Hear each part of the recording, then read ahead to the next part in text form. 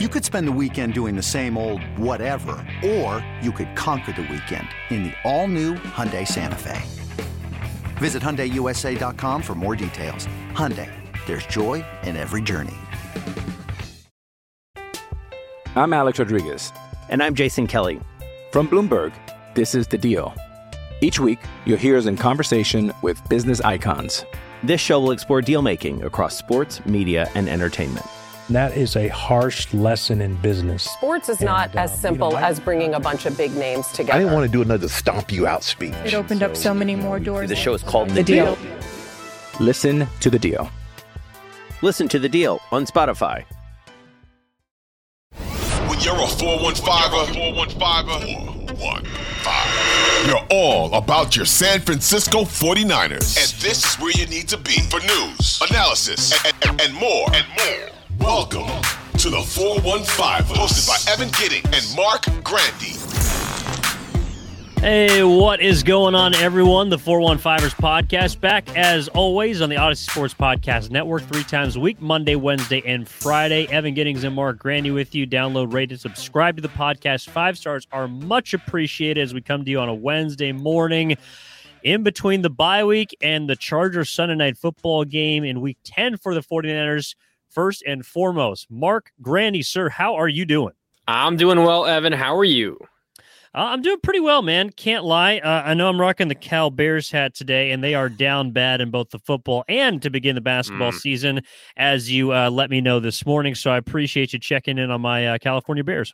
UC Davis representing, am I right? Got a big win on the hardwood over them Golden Bears. Yeah, something about the Aggies. Hopefully Cal wins 3 games this year. The 49ers, meanwhile, already have 4 wins this season, so they have done quite a good job so far this year. They are 4-4, a chance to go above or below 500 again this weekend. But Mark, we have a chance now in sort of this midway part between, of course, our midseason awards, which we talked about on Monday, as well as sort of an overall look at the season, to now take a look ahead to the second half. We'll, of course, have your preview episode coming up on Friday to take an in-depth look at the Chargers. But we're going to take a look at this episode as, kind of to what the team needs to do second half of the season, what some of the biggest hurdles are going to be. We're going to look at maybe a potential free agent signing for the 49ers that could be impactful. But first, we want to start where, unfortunately, a lot of the season has been kind of lost, and that is with the injuries. And there have been so many 49ers that have gone down throughout the first 8 weeks of their season. But now with the bye week, Mark, they get a chance to get healthy, hopefully get some players back on Sunday against the Chargers and then further on down the line. But the question that we want to pose and hopefully get the minds working out there of the 415ers faithful is, which injured 49er will have the biggest impact upon return? Because, Mark, there's a lot of choices at this point. I mean, yeah, just no particular order to list a handful. I mean, you got Deebo Samuel, Elijah Mitchell, Eric Armstead, Kyle Juszczyk, Dre Greenlaw, who missed a game, Jason Verrett, who hasn't played all year and since very early last season, Javon Kinlaw, Juwan Jennings, Colton McKivitz, Azeez Al-Shire. I'm sure there's a few others that I'm mentioning. So it's not like, most teams where you ask, who's the one guy that you could really use back, and there's a surefire name at the top of the list. For the 49ers, I mean, you could probably make a case for 4 or 5 guys as being really, really valuable that could potentially turn, the tide of a season for the 49ers. So I think this is going to be an interesting conversation. I think probably top of the list has to be Deebo Samuel, just because of what he was able to do for your team last year. I mean, him and Christian McCaffrey together, we still haven't really seen it. They both played against the Kansas City Chiefs, but McCaffrey only had 10 touches in that game. When Deebo was out with an injury against the Rams, of course, McCaffrey went off and had a historic day, a receiving, passing, and rushing touchdown, which has not been done since LaDainian Tomlinson in the early 2000s. So incredible performance there. What will it look like when those two are on the field together? That is really interesting. That's why Deebo Samuel probably is the first answer to this question, Evan. But as we'll talk about, I mean, I can make a case for a number of different guys, as I'm sure you can as well. That's just the quality and the depth that this Niner team has that they haven't really been able to lean on too much this year because of all the injuries. Yeah, no, and hopefully a lot of these guys are going to be available coming back. So, I mean, guys like Trey Lance are obviously off the board. The seasoning and ending injuries we would love to have on the 49ers right now, we will not discuss. But of course, you mentioned the running game with McCaffrey being there. Obviously, Elijah Mitchell, hopefully will get back in the mix as that secondary back and maybe more of the bruising type of bell cow that Shanahan will now have a different option to use in the backfield, along with probably Debo as well as McCaffrey. But to me, the first place I got to look, Mark, is on the defensive side of the football. And I do think there are a lot of players that you can choose from at this point. But to me, you mentioned him in our last episode, but it starts with Arik Armstead on the defensive line, because as we've sort of laid out throughout some of the episodes this season, he creates such a different look for the entire defense, and especially in the run as well as the pass. And just looking to this weekend against a team like the Chargers, a team that doesn't necessarily run the football that well, but is sort of opportunistic and efficient when they do run the football. They're pass heavy. To me, he's kind of a perfect fit against a team like the Chargers. Should he, be available, may or may not be, but down the stretch of this season, they're going to need him if they want to compete for a deep playoff run, because look, last year, I know you laid out kind of some numbers in our episode a few weeks ago where last year his shift from defensive end to the D-tackle position kind of vaulted the Niners from a 14th rushing defense to number 1 in the entire league. That's the type of impact that he has, and he opens up everything for those extra pass rushers. Even Nick Bosa, who doesn't need much help by himself, but of course is much more efficient when Armstead is on the field. He allows the extra guys like a Menahue, maybe a Drake Jackson coming off the bench, Samson Ebukam, to have more free reign to get to the quarterback. So to me, that's where I would start as far as who I think will have the biggest impact upon return. It's got to be Arik Armstead. Yeah, I mean, I don't disagree with you. I think for me, Debo and Armstead are right up there with each other in terms of, most impactful once they're back out there on the field. What Armstead does, and I don't think he gets nearly enough credit, from outside of the organization, from the fan base, because what he does isn't necessarily stand out. It's not the sexiest thing. He's not going to rack up sacks like Nick Bosa does, rushing from the outside spot. But what Arik Armstead does, and you mentioned that shift from the outside to the inside of the line last year that kind of coincided with this season's turnaround. The other half of that was Debo Samuel being more involved in the run game. That was the offensive change. The defensive change was Armstead plugging up the gaps in the middle of the defensive line. What that does is it stops the run. Arik Armstead is an elite run stopper. And what happens when you can stop an opposing team's run? They have to throw the ball. What happens when they throw the ball more? Nick Bosa has more opportunities to rush the passer. What happens when Nick Bosa has more opportunities to rush the passer? He gets more sacks and the Niners win games. That's the equation for the 49ers. It stopped the run. They have not been able to do that much without Armstead, but with him, that will allow them to stop the run with more regularity. That will allow Nick Bosa to, pin his ears back and run after the quarterback, whoever it may be, force some interceptions, strip the ball out, sack them, push them behind the chains, give the ball back to the offense, and let Debo Samuel and Christian McCaffrey and George Kittle and Brandon Ayuk and everyone go to work. That is the equation for the 49ers, and it starts with Arik Armstead in the middle. So I'm right there with you. He is hugely important, and I'm not certainly that optimistic that he will play this week against the Chargers. It's still up in the air. This episode coming out on Wednesday. Kyle Shanahan will talk for the first time this week later on today, so we don't quite know just yet. If I had to guess, I would probably say he doesn't play this week and plays the following week. But still, whenever he does come back, the 49ers, their defense is going to take a giant step forward because he, in my opinion, is that important. I'm Alex Rodriguez. And I'm Jason Kelly. From Bloomberg, this is The Deal. Each week, you'll hear us in conversation with business icons. This show will explore deal-making across sports, media, and entertainment. That is a harsh lesson in business. Sports is not as simple as bringing a bunch of big names together. I didn't want to do another stomp you out speech. It opened up so many more doors. The show is called The Deal. Listen to The Deal. Listen to The Deal on Spotify.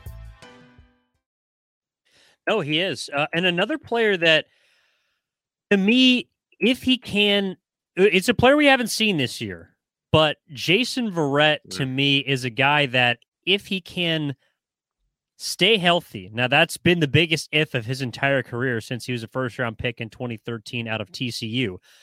When he plays, he is a Pro Bowl caliber corner. The issue is that he's had basically 3 different knee surgeries, and you're not exactly sure what's going to be left of him. But with the 49ers losing Emmanuel Moseley, in our last episode, I argued that because of the trickle-down effect of his absence, that is a position that is now barren, forcing Lenoir to the outside, forcing Jimmy Ward to play in the slot, forcing a lot of guys not necessarily out of position, but positions in which they are not at full strength. If Jason Verrett can come in whenever he's available to, he came off the PUP list last week, potentially eligible to return against the Chargers. We will see his former team. If he can play at his former level, he is going to be allowed to basically slot in as the number 2 corner. And to me, that's another place where this 49ers defense can also take a next step. So, I know we're looking at the defensive side of the football. Getting Deebo Samuel is first and foremost offensively to me, but to be able to shore up first the defensive line with Armstead, and then having Jason Verrett eliminate kind of that domino effect of everyone kind of having to play out of position on the defensive side of the ball in the secondary. If he can come back and be healthy, to me, Mark, that's another big impactful player that could return and alleviate some pressure all around the defense. Yep, I agree with you. And you mentioned they took him off the physically unable to perform list. We'll see if he is able to go against the Chargers. As you mentioned, it could potentially be a revenge game for him, as he's a former Charger. But also this week, the Niners, they opened the injured reserve practice windows for linebacker Azeez Al-Shaair, offensive lineman Colton McKivitz, and running back Elijah Mitchell. So those are 3 others to consider. What that means isn't that they will play this week. It just means that when they did open those practice windows, which was Monday, a couple of days ago, what that does is it gives the 49ers 3 weeks time, 21 days to activate them onto the 53-man roster. So it means that they're confident that they're getting close. Doesn't necessarily mean that it's going to happen for this week against the Chargers, but that's fantastic news because it's a big reason why, and on the last episode, I chose Fred Warner as my team MVP because there's kind of been a turnstile next to him, in his co-linebacker spot. Azeez Al-Shaair has not played much this season with an injury. Dre Greenlaw did not play last game against the Rams. There's a pretty decent chance that he's back as well. So you can kind of look at the linebacker group, as a whole, those 2 guys coming back as one potential addition, and Dre Greenlaw and Azeez Al-Shaair. We talked a lot about Eric Armstead, and you talked a lot about the corner position, Jason Verrett. But that linebacker spot next to Fred Warner is also hugely important because the Niners have had to rely on guys that they were coming into the season expecting mostly to play on special teams in Demetrius Flannigan-Fowles and Oren Burks. And they filled in well for the most part against the Rams. But having guys like Dre Greenlaw and Azeez Al-Shaair back will certainly help the 49ers as well in the second half of the year. Yeah, Dre Greenlaw, questionable at this point, went down against Kansas City. I am curious how they're going to sort of figure out that will linebacker position opposite Fred Warner, because although Azeez Al-Shaair is a quality linebacker and throughout, I think, the tail end of last season really demonstrated his worth for the 49ers. Dre Greenlaw quietly has been a very, very good linebacker this year and has maybe not, been around the football as much as Fred Warner, but has had a couple of games where he's racked up double-digit tackles, has been good in coverage, surprisingly, this season, and has basically, not made it so fans have really missed the presence of Azeez Al-Shaair, although he is more of a thumper and a big hitter. So the 49ers are going to have some decisions to make as far as how they want to use both of those guys. And maybe the fact that both are sort of, banged up a bit, they can rotate them in alongside Warner and then hopefully be able to kind of coax them down the road, keep them fresh for a potential playoff run. I think the other thing about Dre Greenlaw, you mentioned, kind of the thumper, a big hitter. He kind of makes those highlight plays a little bit more than Azeez Al-Shaair. It seems like Azeez is more consistent. Maybe you don't notice him make a great play as often, but he doesn't make big mistakes.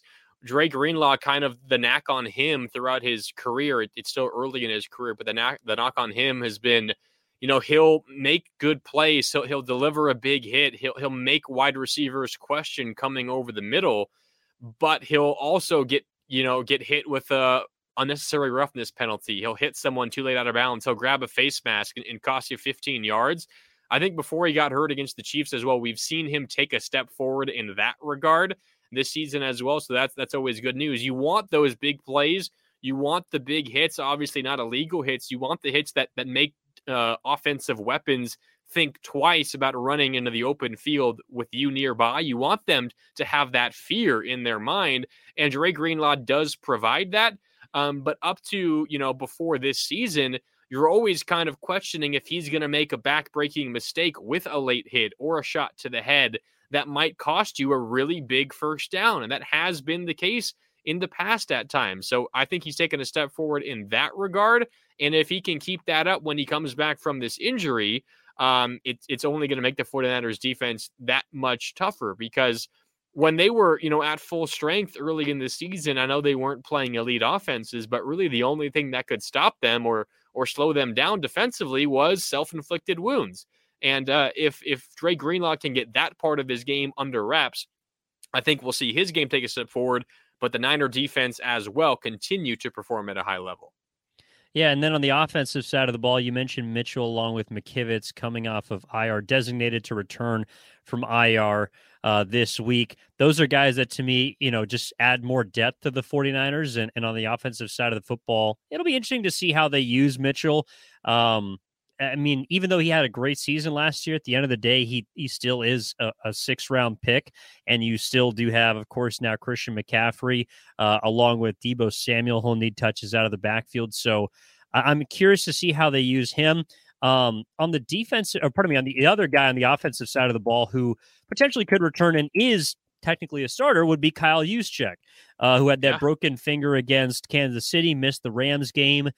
Kyle Shanahan said that there was a chance he could return. Right now, he's questionable for the Chargers game.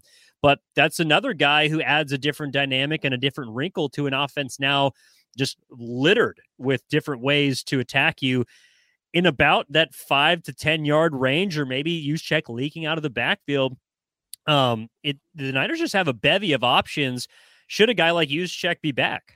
Yeah, I think the fact that, we first mentioned Juszczyk, and good job, by you for remembering 15 and a half minutes or so into this episode. I think that just goes to, it's nothing against Juszczyk. I think it just goes to show that the Niners have so many other injuries that are top of mind.